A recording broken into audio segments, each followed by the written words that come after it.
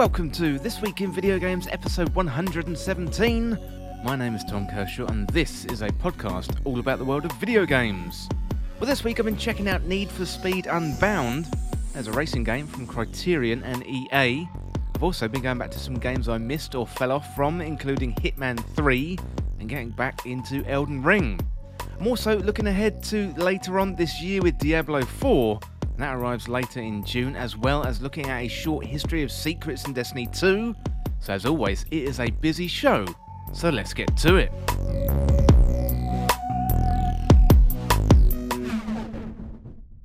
Now, welcome to the show, everyone. I hope you're well and you're having a good week. Yeah, I'm good this week, and we've started 2023 in a relatively slow manner when it comes to video game releases. We've not had too many so far, or any that have really captured my imagination or attention.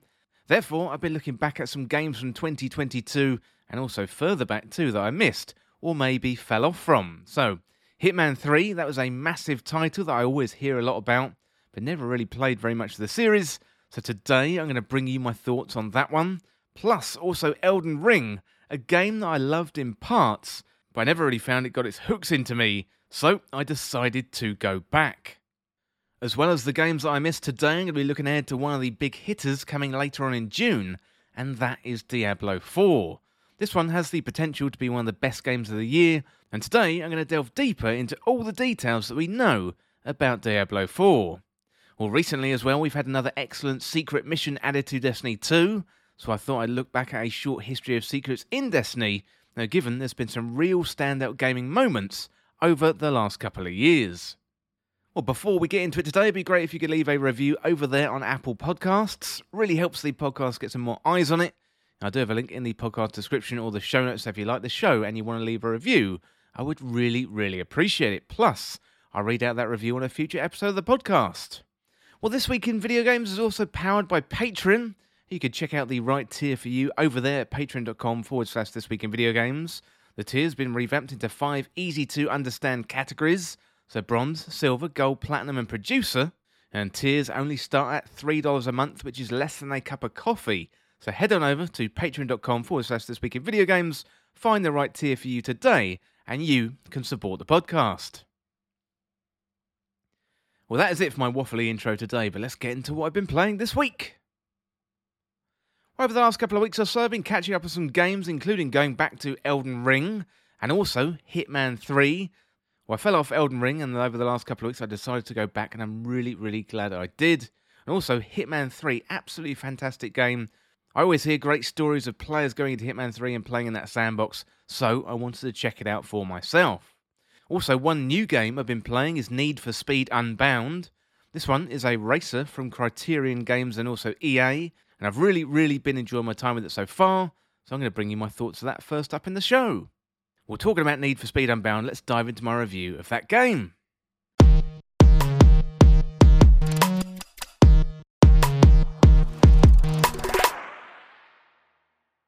Well, Need for Speed Unbound released towards the end of 2022, almost shadow-dropped with very little marketing.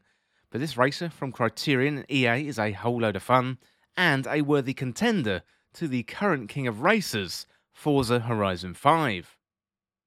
Well, the last Need for Speed game, Heat, released in 2019 and received a fairly lukewarm reception, so it didn't really make any inroads beyond the Need for Speed faithful audience. And Need for Speed Unbound is a sequel, so building on the positive elements of Heat, and contains many modern-day racing features like a large open world to explore and get your missions from.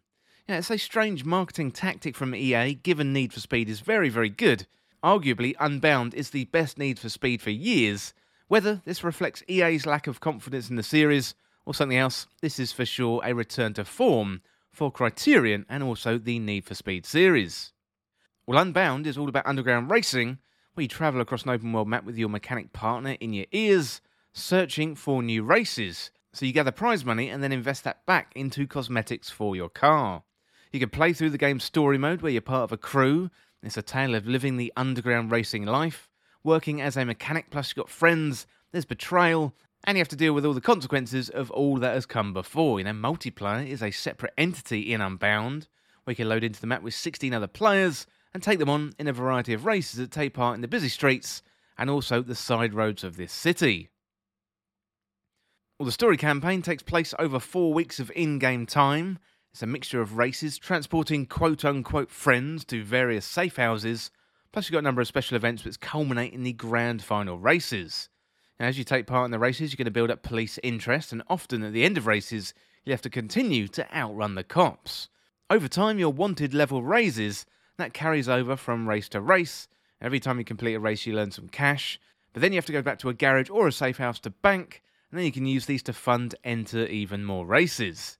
Now, given you've got the cops on your tail, this system pushes you to explore the open world, which is a nice side effect of one of the main mechanics in Need for Speed Unbound. Well, the open world is great. It's dense with other cars and people, important events and interactivity through escaping from the cops. Now, you've got to be relatively careful exploring the open world and driving in a semi-responsible manner. For example, I was driving, minding my own business, maybe going a little bit fast, when I crashed head-on into a cop car. That led into a full-blown chase through the city.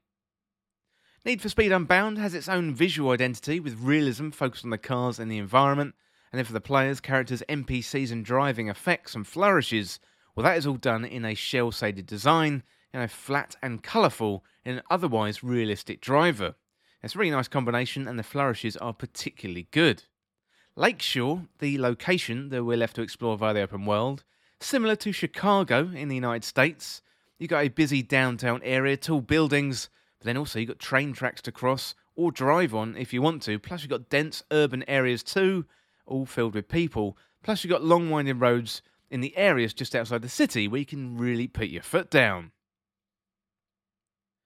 In terms of gameplay, it really is a decent racer, one which I found much easier to control compared to the base controls of Forza Horizon 5.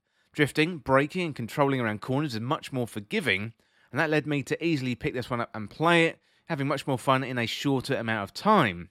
You've got to be careful about the other cars on the road, as you'll inevitably smash into one of them, and then you're going to have to stop and start over a second or two later, which is definitely going to mess around your race ranking.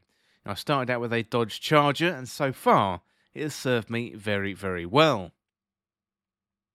You can customise pretty much every detail of your car, and you're encouraged to when entering new races, as you are a mechanic after all, living that underground lifestyle. You can change the wheels, the suspension, the exhaust, all allowing you to personalise your car to the smallest detail. You can improve the engines, and you can really feel the extra power as your car grips the road, controller vibrating in your hands. It's a great feeling racer, and for me, easy to pick up and play, and to get going nice and quickly. Well, there are definitely improvements that could be made with the game. For example, police AI can be a little bit intense. It's generally okay when you've got a low wanted meter, but things ramp up really quickly, and they can become a little bit overwhelming. While there are a decent amount of cars, unfortunately it doesn't really compete with Forza Horizon 5 on that front. This Need for Speed title is definitely one of the best Need for Speeds I've played in some time, but a few small tweaks and improvements could really make this title excel. Overall, Need for Speed Unbound is a great open world racer, one that controls really well, it's visually stunning, and it's got its own unique visual style, and the music is really good too.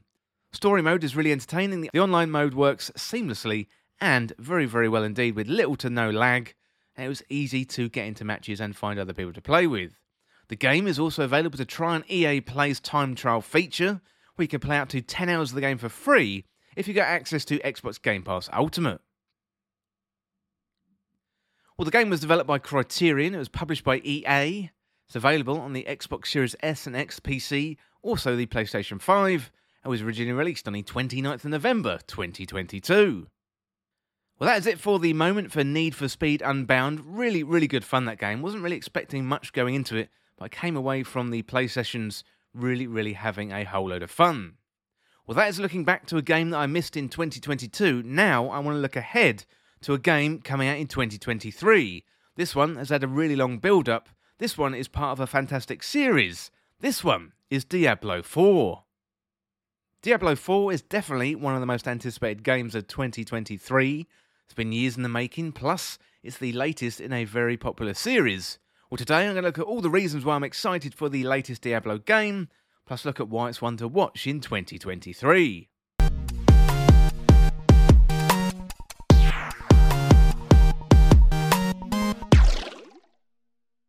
Well, Diablo 4 was announced all the way back in 2019 at BlizzCon. It's been in development for some time, but it's still a nice surprise to see that fantastic cinematic trailer. We had a few details about returning classes, and then that was it for quite a while. It wasn't until BlizzCon 2021 when we got our next update. We were hoping that it might release in 2022, however, it's more than likely that COVID scuppered that plan, as it did with many other plans across the games industry in the last couple of years. Well, players did manage to get their hands on an early build of Diablo 4 in June 2022, when Blizzard had a closed beta. I didn't manage to get to play that time, but hopefully as we move forward towards the release date in June 2023, I'll get into a closed beta or an open beta and we'll be able to report back to you on the gameplay feel. Well, we did get another look at Diablo 4 at the Game Awards in the back half of 2022, with Blizzard on typically great form with their cinematic trailer. Diablo 4 is returning to its dark roots. We had impalement, and at times it was hard to distinguish between the angels and the demons. So we've got a number of classes coming to Diablo 4, including the Druid, the Barbarian, Sorceress, Rogue, and the Necromancer. I want to take a few moments now to go through each of them. So Druids were one of the first announced classes for Diablo 4. They've got powers related to the earth and wind, and can shapeshift into werebears and werewolf forms. And a big change from the previous games, Druids won't use a skill to transform into a form. Instead, they use a skill that requires a particular form. So they shapeshift into a new form briefly and then back out again. And Druids also have summons with their ability to call on wolves and ravens. Well, next up we've got Barbarians, so they are the go-to class if you want strength and weapons. Barbarians have access to the Arsenal system, which allows them to have 4 different weapons to swap between, and we can assign different skills to use specific weapons, so you can really customise the Barbarian skill, and also the loadouts as well. Well, Sorceress is our spellcaster class. They can throw lightning, ice and fire from a distance. Unlike previous iterations of Diablo's Wizard class, the Sorceress are focused on more elemental magic. The Sorceress has access to the enchantment system, which allows them to have the 6 regular skill slots, but also 3 additional enchantment slots, which translate to passive skills. Then we got Rogue. This is a returning class from the original Diablo game. Rogues are specialists with the bow, but they can also get in up close with daggers and knives. So Rogues have the ability to have combo points, which your abilities build up, related to attack combinations, meaning you can charge up abilities through multiple hits. They also have a specialisation called the Shadow Realm, where they can become immune and drag enemies into another dimension. Finally, we've got the Necromancer. This is the 5th and the final class of Diablo 4. They can control skeletons and have bone and blood magic at their disposal. They got weapons too, including a massive scythe. Necromancers can also utilise corpses as a resource. They can even trap enemies in something called a bone prison, which allows you to control enemies on the battlefield. Well, as well as different classes, we're going to be able to customise our characters through hundreds of unique armour pieces, as well as change faces and body attributes. This allows you to customise your class so you won't be the same as another character in Diablo 4. We also have a dye system, allowing us to change the colour of clothes. Facial features will also be editable, which is a new one for the Diablo series. Well, here's a short snippet of what Blizzard had to say about it during BlizzCon 2021.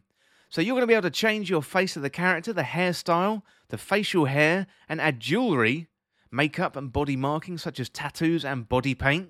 You're going to be able to change the colour values of your character's skin, eyes, hair, facial hair, and body markings. Some elements will be class specific to support the class's unique backgrounds, but many will be shared between classes, allowing for more possibilities to mix and match. Well, in June 2022, we got a much better look at Diablo 4 gameplay. There's a big open world plus public events that will take place where you battle against hordes of demons alongside other players that are in the same instance as you. Well, late in 2022, Diablo 4's game director Joe Shelley and general manager Rod Ferguson sat down with IGN for an interview, giving us some more juicy details related to the subclass uniqueness. We started with a couple of classes, and we had some really cool ideas for class mechanics that would be specific to those classes. It proved to be very compelling, not just in terms of the gameplay of the class, but also if you're playing as a barbarian, maybe you're grouped up with a sorceress, and the sorceress is using a class mechanic. You look at that and go, well, that's a lot of interesting gameplay there that I can check out. We really wanted the classes to shine in their own unique ways. The Necromancer is a core part of Diablo. it's a really cool summoner class. You can get this really cool fancy of being a sort of general of the dead. But there's also a lot of different ways that people play necromancers. You've got people who enjoy playing the necromancer in Diablo 2, where they're kind of overseeing the battlefield and their minions doing all the combat. And you've got the more action-packed necromancer of Diablo 3, where you're really sort of commanding minions more directly, and you've got players as well who want to play this sort of dark caster fantasy, but aren't necessarily attached to the army aspect of it. Well, they also gave some details about skill trees, saying we're going to be able to be hyper-specific with how we respec characters. It will cost resources, but we're going to be able to respec point by point. This is a departure from Diablo 3, which was much more tied to your gear. Well, there's going to be a point in time where I'm going to make up a number, say level 50, and you go like, oh, I'd like to be a different barbarian, but it's too expensive to undo everything that I've done. And it's actually better for me to roll another barbarian and start a new one and go fresh. And we wanted that notion that with every level that you progress down a character, you're kind of becoming more and more attached to it.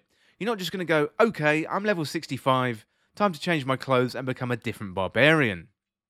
Well, items are getting a major overhaul, which is much more focused on items strengthening class identities and allowing players to customize deeper and giving us more depth.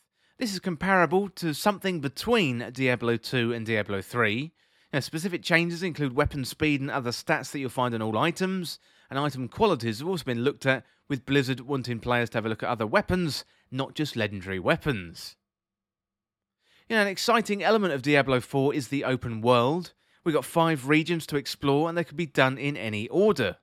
And Blizzard say each region is fraught with dangers of their own kind, and this was lead environment artist Matt McDade back in 2022. Many routes and hidden corners to uncover. How you choose to make your way through the vast open world is up to you.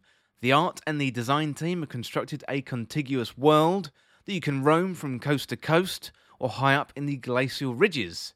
For the environment art team, we want to ensure that each handcrafted location is distinct and immersive. Well, the game is going to ship with cross-play multiplayer, so players from PlayStation, Xbox and PC, they're all going to be able to play with each other. This is an always online game, and being able to play with everyone on all platforms is really, really going to make the difference. So dungeons are going to be instants for solo and parties of players, and then in the overworld you're going to see other players, world events that are going to bring players together, and you'll be able to get mounts to ride across large distances. Difficulty can be set when you enter a dungeon, although when you're above ground the difficulty is going to scale to your level. I think there's loads to be excited about when it comes to Diablo 4. I definitely recommend checking out some video previews and seeing the gameplay, and then, when you can get your hands on the game, I would recommend you do it as soon as possible. And if we get details of an open beta, I'll definitely be the first to let you know. Well, that is it for now for Diablo 4 and a roundup of everything that we know so far. I am really, really looking forward to this game, and it's coming out in June 2023. Well, that is it for now for looking ahead to Diablo 4, but next up I'm going to go backwards. I'm going to go back to 2021, and this was one of the best games of 2021. I missed out on it, and because we've got a little bit of a slow period at the moment with new releases, I've gone back to this game, and this one is Hitman 3.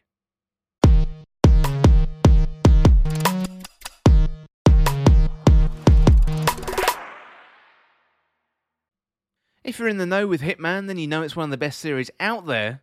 The Hitman series creates great moments. Each mission has a collection of scripted and freeform systems that create tense moments, present you intricate puzzles, and allow us as the player to create often hilarious and perilous situations. The general idea with Hitman levels is you play them over and over, so you get to know every minute detail, which allows you to set off a chain of events like dominoes culminating in the death of a target and you not getting caught. You could argue that Hitman 3 is just more Hitman. On the surface, the gameplay looks the same, although we are treated to a few quality of life improvements, and also, of course, the graphical upgrades as well. Hitman 3 continues to produce excellent mission designs, which is no easy task considering the high bar of the previous levels.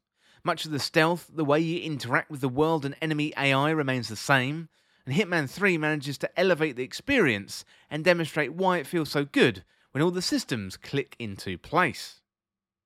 Your objective in each of the locations or the missions is to find a way to eliminate your target and then escape without getting caught. This can be done in a variety of ways, knocking enemies out, hiding their bodies and stealing their clothes. The latter point can be important because where you go in the levels depends on what you're wearing. So if you can get yourself some new clothes that allow you to go into and potentially escape through, for example a restricted area, then all the better. Some enemies are smarter than others and will see through your tricks or your disguises, so those enemies are best avoided. Agent 47 has an ability called Instinct, which allows us to see through walls and also see people and interactive objects. Well, as well as eliminate your targets, first of all you've got to gather information that's going to help you get close to your target. So you can do it the old-fashioned way, for example with a gun, or you can strangle somebody, but a gun is going to make noise, and drawing attention to yourself is not a good idea as a hitman. You might want to try something a little bit more elaborate, like electrocute someone via a power cable in a puddle on the ground. The more stealthy the kill, and the less danger you put non-targets in, the better score you're going to get. Each level is full of challenges, and you're going to be encouraged to remove your targets through an ever-increasing creative number of ways. And the more challenges you compete, the more level opens up, and that includes more starting locations and also different loadouts as well. Well, Hitman 3 takes it up a level in terms of storytelling, with levels telling stories that fit into the overall narrative of the Hitman series. Well, the early games tended to be isolated and didn't really fit together in the larger narrative. IO Interactive have definitely done a better job this time round with weaving an overarching story together. Back in Hitman 1 and 2, Agent 47 and his contact Diana Burwood realised they were unwittingly taken part in a war against the Shadow Client, someone who was manipulating them through various contracts via Providence, an Illuminati-like organisation full of the super rich. In Hitman 3, Agent 47 and Burwood are in all-out war against the Providence, and this has the effect of making the missions feel much more impactful. As you progress through the game, the characters and the enemies you eliminate, well, it all has consequences for the story, and that means they start to fight back against Agent 47. Well, there's an excellent mission which follows a similar script to the movie Knives Out. Set in Dartmoor, England, you're trying to assassinate a target in a huge mansion. Or you're planning a murder, then another murder takes place at the same time, and you can even jump into the role of a detective to help solve the other murder. While you're helping out solve this other murder, you're all the time gathering clues and information related to your real target. It all feels like playing another game inside of Hitman, which goes to show how powerful the game is and how flexible it can be, playing these two similar roles at the same time. Plus, IO Interactive pull it off wonderfully well, demonstrating their mastery of the genre. So if I was going to give you a slight drawback with Hitman 3, you could argue the game feels smaller than its predecessor Hitman 2. Hitman 3 is streamlined with less bloat, whereas Hitman 2 contains some more experimental content that is gone in Hitman 3, and IO Interactive, they're just focusing on the content that they know their players love, which makes a lot of sense for the core Hitman audience. The recent Hitman games since 2016 have done a great job with their post-release content, so DLC, location packs, target missions. Now, Hitman 3 is no different with the 7 Deadly Sins DLC, with each mission named after a sin like greed, pride, and lust, etc., etc. Well, Hitman 3 does introduce interesting new ideas into the mix, however, it doesn't fundamentally change the way that we play Hitman. The brilliance of Hitman 3 is to provide you with a sandbox which you can perfect your assassinations. So if you've played the Hitman series before, it's highly likely you'll get more out of the game. Well, on that note, IO Interactive did announce they're going to merge all of the Hitman experiences all together in one game called Hitman: The World of Assassination. Hitman 3 is going to get an update and will include all content from Hitman 1 and 2. Previously, it was confusing for the audience to know which copy to buy and what content was included, and IO Interactive aims to simplify the purchasing of Hitman into a single base game called The World of Assassination. Hitman 3 feels like the culmination of all the hard work gone into Hitman 1 and 2. IO Interactive inject new creativity into the game, providing another set of excellent levels. Plus, now owners of Hitman 3 are going to get this free upgrade to World of Assassination, so if you haven't jumped into Hitman before, now is a perfect time to do so. Well, the game was developed and published by IO Interactive. It's available on the PlayStation 5, the PlayStation 4, Xbox One, Nintendo Switch, Xbox Series S and X, and also the PC too. It was originally released on January 2021. Well, that is it for my review of Hitman 3. Absolutely excellent game, and honestly, this sandbox is one of the best sandboxes I've played with in gaming. It's so much fun, really surprising, and to be honest, I'm gutted it took me as long to get to this game. Really had a lot of fun with it, and can definitely see myself going back time and time again. Well, that's it for now for Hitman 3, but next up, let's have a look at the all-platform charts.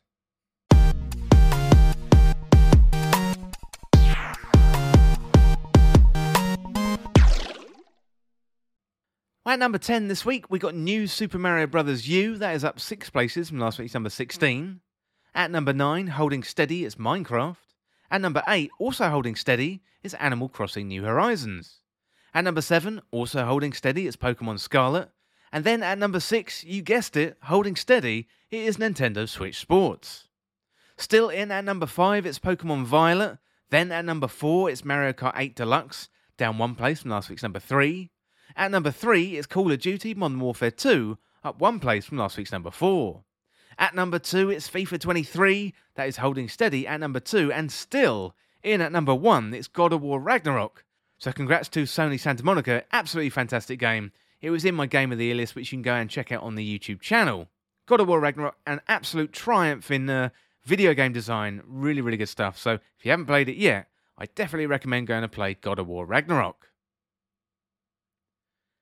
Well, that is it for now for the all-platform charts, but next up, I went back to one of the best games of 2022. This is a game I played when it came out, although I fell off after about a month of playing the game, so I always wanted to go back, but other games got in the way. Well, now it was finally time to go back into this world. It's finally time to go back to Elden Ring.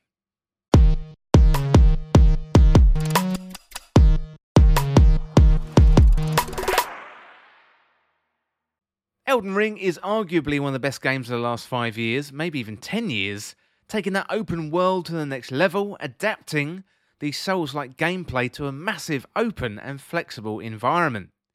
Elden Ring was many people's and outlets' Game of the Year in 2022. However, I fell off the game and I decided to go back to Elden Ring, and today I'm going to let you know how I got on. Well, I'm sad to say that when I originally played Elden Ring, I never made it out of Limgrave. For those who don't know, this is the starting area of the game. It's not small by any means. I mean, I spent about 15 hours running around there. Limgrave itself could easily be the same size as some other games. It's got a variety of enemies, caves, NPCs, giants. It's even got a dragon and a whole load of secrets to discover.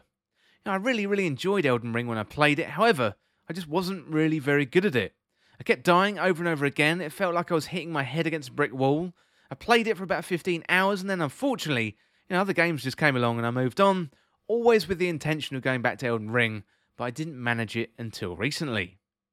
So I am not a Souls expert by any means. I've played through parts of Sekiro, Dark Souls, Demon Souls, but none of them ever really click with me like other games have. I really want to love these games, but I never appear to have the time to dedicate to get good at these games. In terms of my gaming habits, I play a wide variety of games, and I really feel like you need to dedicate yourself to Souls games, learn enemy patterns, really stick with it, and not get distracted. I do admit I throw my hands up, that is down to me, it's a me problem, it's definitely not a problem with Elden Ring. While I only played about 15 hours when I first played, I did achieve a few minor wins. First of all, I got my hands on the Twin Blade, which is still one of my favourite weapons to use given its speed. I made my way through the Agheel Lake and met Patches. I got Margit's Shackle in prep for the battle against Margit. I beat the Demi-Human Chief to get my starter staff, and also faced off against Margit. Although Margit did hand my ass back to me on more than one occasion, on more than a dozen occasions I think, so I decided to go back into Limgrave and level up as much as possible. And that is where I fell off. Best intentions and all that, and then along came other games to play, and that was the end of my first Elden Ring journey. Since then, I really tried hard to avoid spoilers for Elden Ring. One thing that was really hard to avoid was the enthusiasm related to the coverage of the game. I remember Dan Tack, when he was back at Game Informer, talking about their preview and the time that they had with the game, absolutely glowing reports, and you simply knew this was going to be a special game. Now, I follow the Destiny Community podcast. They mainly cover Destiny in their primary podcast. However, they've got another podcast called SideQuest, which covers other games. I think SideQuest was entirely taken over for about 3 months talking about Elden Ring after the game came out, And it was such a joy to listen to Tefty, Miss 5000 Watts and Briar talk about their love for Elden Ring. But ultimately, I felt left out. I looked at my own playtime and wondered what was wrong with me. I didn't know why Elden Ring didn't click with me or why I wasn't finding time to play it. I felt like every time that I loaded up the game, it was beating me back, and it felt like it was a very negative experience.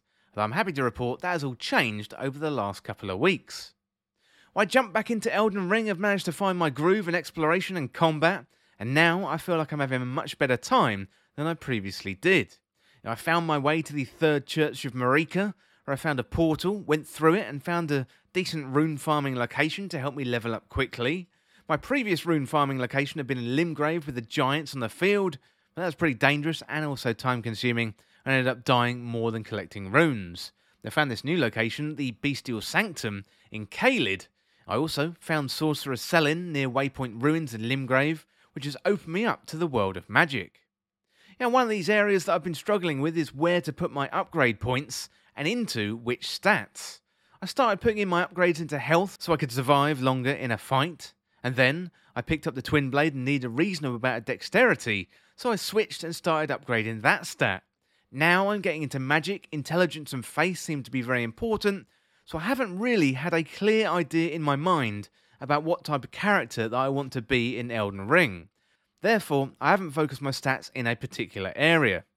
Well, I'm level 28 now, and that means I still have a way to go, and I can still choose my path, but it's something that I really struggled with from the start, not really knowing which stats to prioritise. Well, some good news to end with before we stop talking about Elden Ring. Now, I went back to Margit at level 27, and much more adept at battle, and I finally beat him. I definitely let out an audible cheer when I did beat him. I do have to be careful because I do tend to play very early in the morning and I don't want to wake up the whole family. But it felt good and it only strengthens my newly found bond with the game. Elden Ring has managed to get its hooks into me, and this time I look forward to coming back and getting into that world once again. Well, that's it for now for my returning adventures to Elden Ring. Really enjoying myself, and I might bring you an update as I make my way through. I do plan to continue playing Elden Ring, and I'll let you know how I get on. Well, next up, I want to go back to a game close to my heart. I talk about it most weeks on the podcast. I'm going to go back to Destiny 2. So recently, we had a new secret mission added to Destiny 2. Really good fun. And I thought I'd go back and look at a short history of secrets in Destiny 2, because that is one of the unique elements of Destiny 2. It's not just a shooter where you shoot aliens in the face or shoot other players. Actually, there's really intricate puzzles and some really good secrets. So I wanted to bring you a short history of all the secrets in Destiny 2, so let's go over to that now.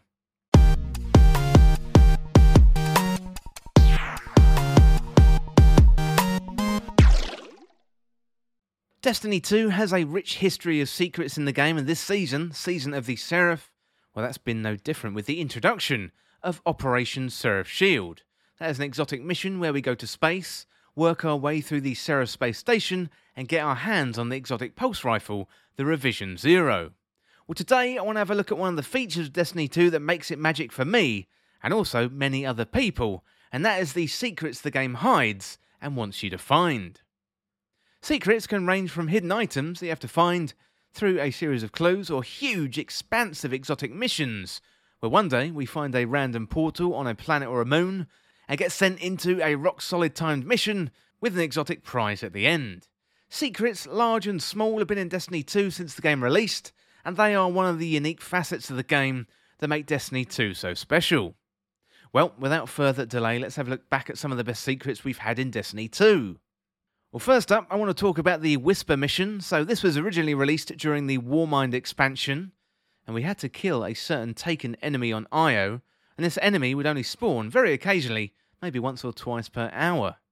Upon killing this enemy, a portal would appear on Io, and when we went through the portal, a timer would start counting down from 20 minutes.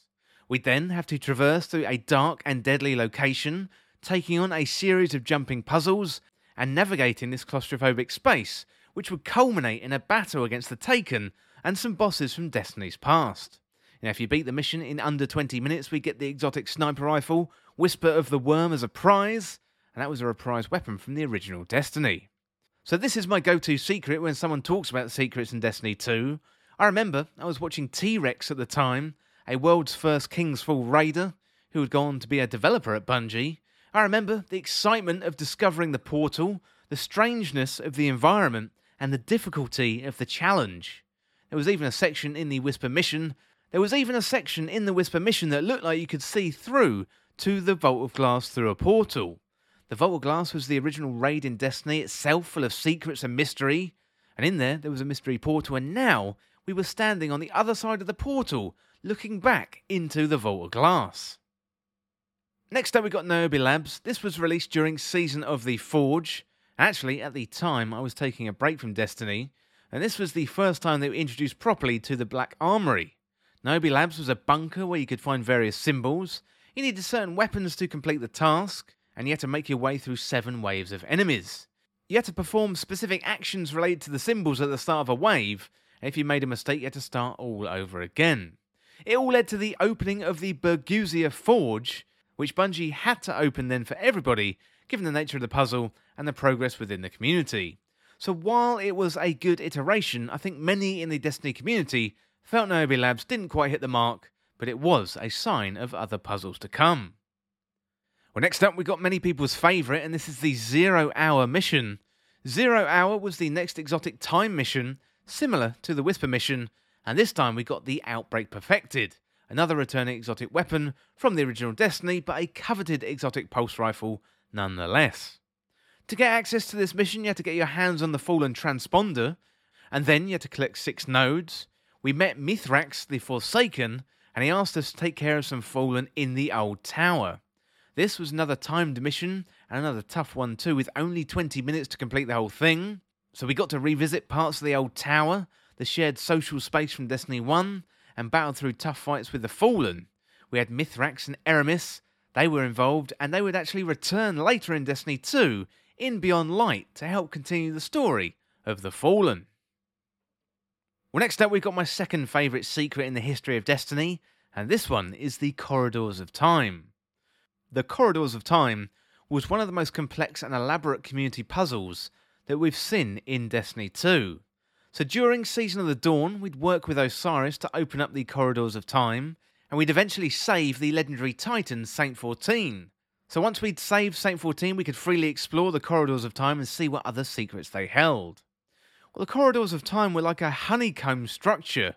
You would enter an area shaped like a hexagon, and then you would take one of the 6 paths out of the room. Take the right path through the entire area, and eventually you would end up at a location with a few question marks prompting you. You could look down and you could see a pattern through a glass floor. Well, you took a picture of this pattern, and then the community aggregated all of this data into huge spreadsheets, forming a new, huge map out of the individual Guardian hexagons. This was a massive community effort with all players getting together. You had raid secrets, streamers, players, Guardians from all over the planet been working together and aggregating data, slowly putting together this massive community map. And eventually, the final map was put together. This huge new map revealed a 30-symbol code, which had to be input into the Corridors of Time perfectly when you read it from left to right. And this all led us to finding out that at that final location, there was a grave site in this timeline, and Saint 14 was given a speech saying how we were his mentor, and we were buried with our favourite weapon. And yes, we found our own grave in the future. Well, this led to the discovery of Bastion, the exotic fusion rifle, and although fans were convinced at the time this would lead to an exotic sword, ultimately they were disappointed by the fusion rifle, even though it would go on to become an absolute beast in PvP. Now, for me, this is only second to the Whisper mission, and is one of the best collective experiences I can remember within the Destiny community, led by the Raid Secrets crew, and that is a fantastic subreddit. If you don't know about Raid Secrets, definitely go over to Reddit and search up Raid Secrets. Really, really fantastic bunch of people. So this was fascinating to watch and also take part in, plus the Corridors of Time and the lore element, really, really unique when looking back at the secrets of Destiny 2. Well, next up for the secrets, we've got the Presage mission. So Presage arrived in Season of Chosen, and again, we were introduced through a quirk in some existing content similar to that portal found on Io. So we'd run through the Arms Dealer Strike, which we'd had in the game for years, and all of a sudden a new door opened up with a passage that we'd never seen before. This kicked off a whole bunch of excitement from the community, as a new secret was available in the game. Presage was a creepy, horror-like experience in Destiny 2, which is fairly unique for the series. We went aboard a ship in space where Callus, the Cabal Emperor, had been experimenting with various subjects. It mixed horror gameplay with big set-piece battles, plus the lore was excellent as well with the discovery of the Crown of Sorrows after weeks of running through the mission. As a reward, we got the Dead Man's Tail, an exotic scout rifle from the Tex Mechanica Foundry, which again would go on to become a beast and a nuisance in PvP for years. So this was a new experiment in terms of exotic weapons in the game as well, one with random perks, similar to Hawkmoon, which we'd seen return in the previous season. Ultimately, Presage felt like an experiment that led us to the Derelict Leviathan in Season of the Haunted, and that was of course in mid-2022. So it is a shame that Presage went away with the Witch Queen, given the amount of time and resources that must go into creating a mission like that. Hopefully we're going to see it one day again in Destiny 2. Well, that brings us up to date with Operation Seraph Shield, and I want to go to that one now, and that's the recent one which kicked off my journey delving back into the secrets of Destiny 2. So Operation Seraph Shield is the latest exotic mission that Bungie has put into the game, so their marketing of these things has changed somewhat over the years. These days we've got a heads up from Bungie that these missions are coming. This mission became available during Season of the Seraph and was part of the weekly story where we travel up into space, take on a mission either solo or with a fire team, and it's got similar mechanics to the Deepstone Crypt raid, where you have to get different buffs to interact with terminals in the game, as well as shoot the panels on the wall. The mission itself is a series of rooms where you have to take on enemies, coupled with the big set pieces and some nasty puzzles, including the now infamous microwave room, where you've got to correctly guess the right levers to pull, otherwise you get fried. There's a great moment where you have to surrender and the Fallen take you on board their ship, only for your weapons to be returned to you a moment later, and you fight your way through the ship and then out into space. The first time running through the mission you get access to Revision 0, a new exotic scout rifle, then week after week you run through the mission again to get the upgrades and the catalysts, improving the stats of the scout rifle over time, plus you open up different perks as well. Coupled with the regular mission, there's also secrets to find, which include a decent proportion of the secret robotic nodes you have to shoot with Revision 0. So there's 50 nodes in the game in total, found on Europa, the Moon, Heist Battlegrounds, and also Operation Seraph Shield. So shoot all 50 and you're going to get access to a secret door about 2/3 of the way through Operation Seraph Shield. Make your way through that secret door and you'll find a portal, which will transport you to a jumping puzzle location, similar to that Whisper mission, and then you make your way through to the end and you'll find a mechanical dog, which is quite a nice find, although slightly odd when it comes to the lore. Finding 50 nodes in the game, it was a great treasure hunt and another example of Bungie at their very best.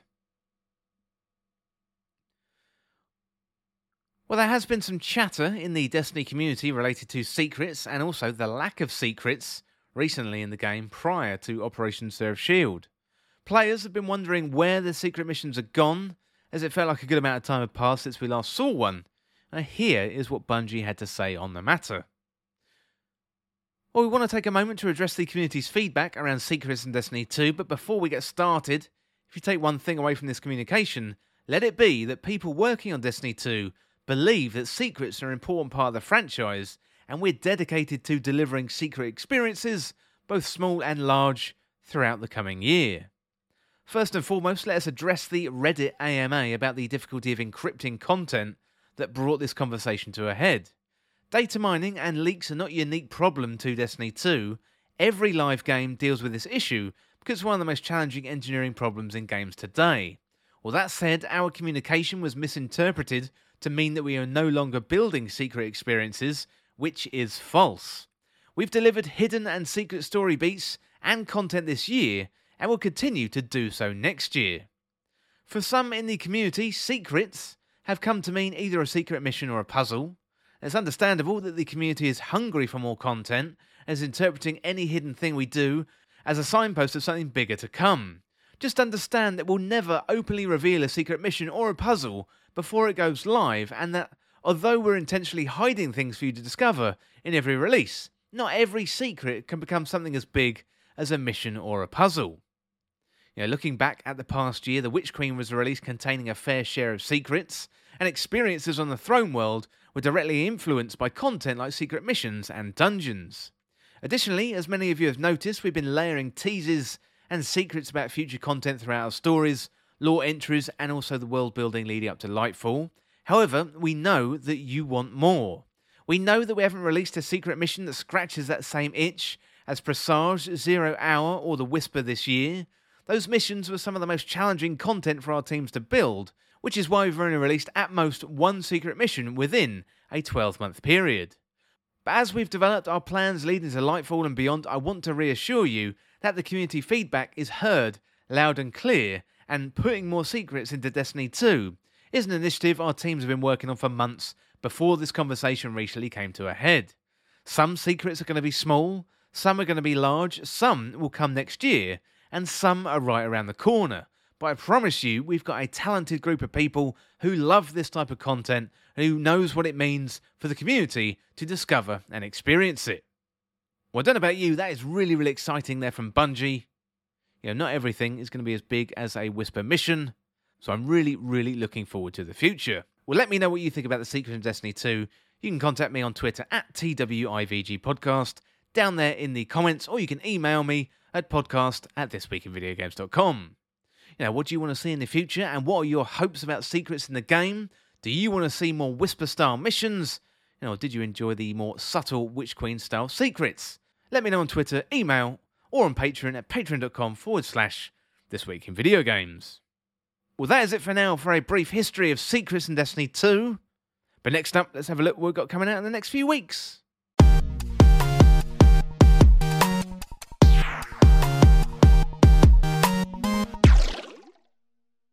Okay, next few weeks, the games are ramping up. So first of all, we've got Gigantosaurus, Dino Kart. So that's on PlayStation 5, Xbox Series S and X, PlayStation 4, Xbox One, Switch and PC. That is coming January the 17th.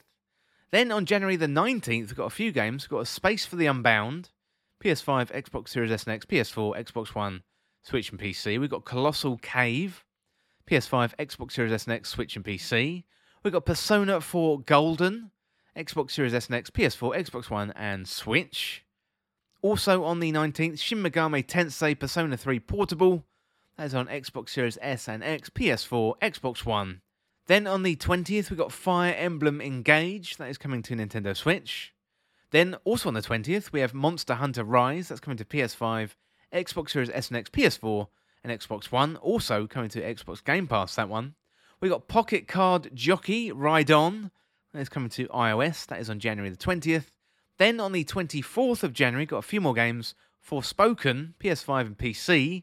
We've got Risen, that's PS4, Xbox One and Switch. And World War Z, that's PS5 and Xbox Series S and X. Then on the 26th of January, we've got Hitman World of Assassination. I mentioned that before on the episode.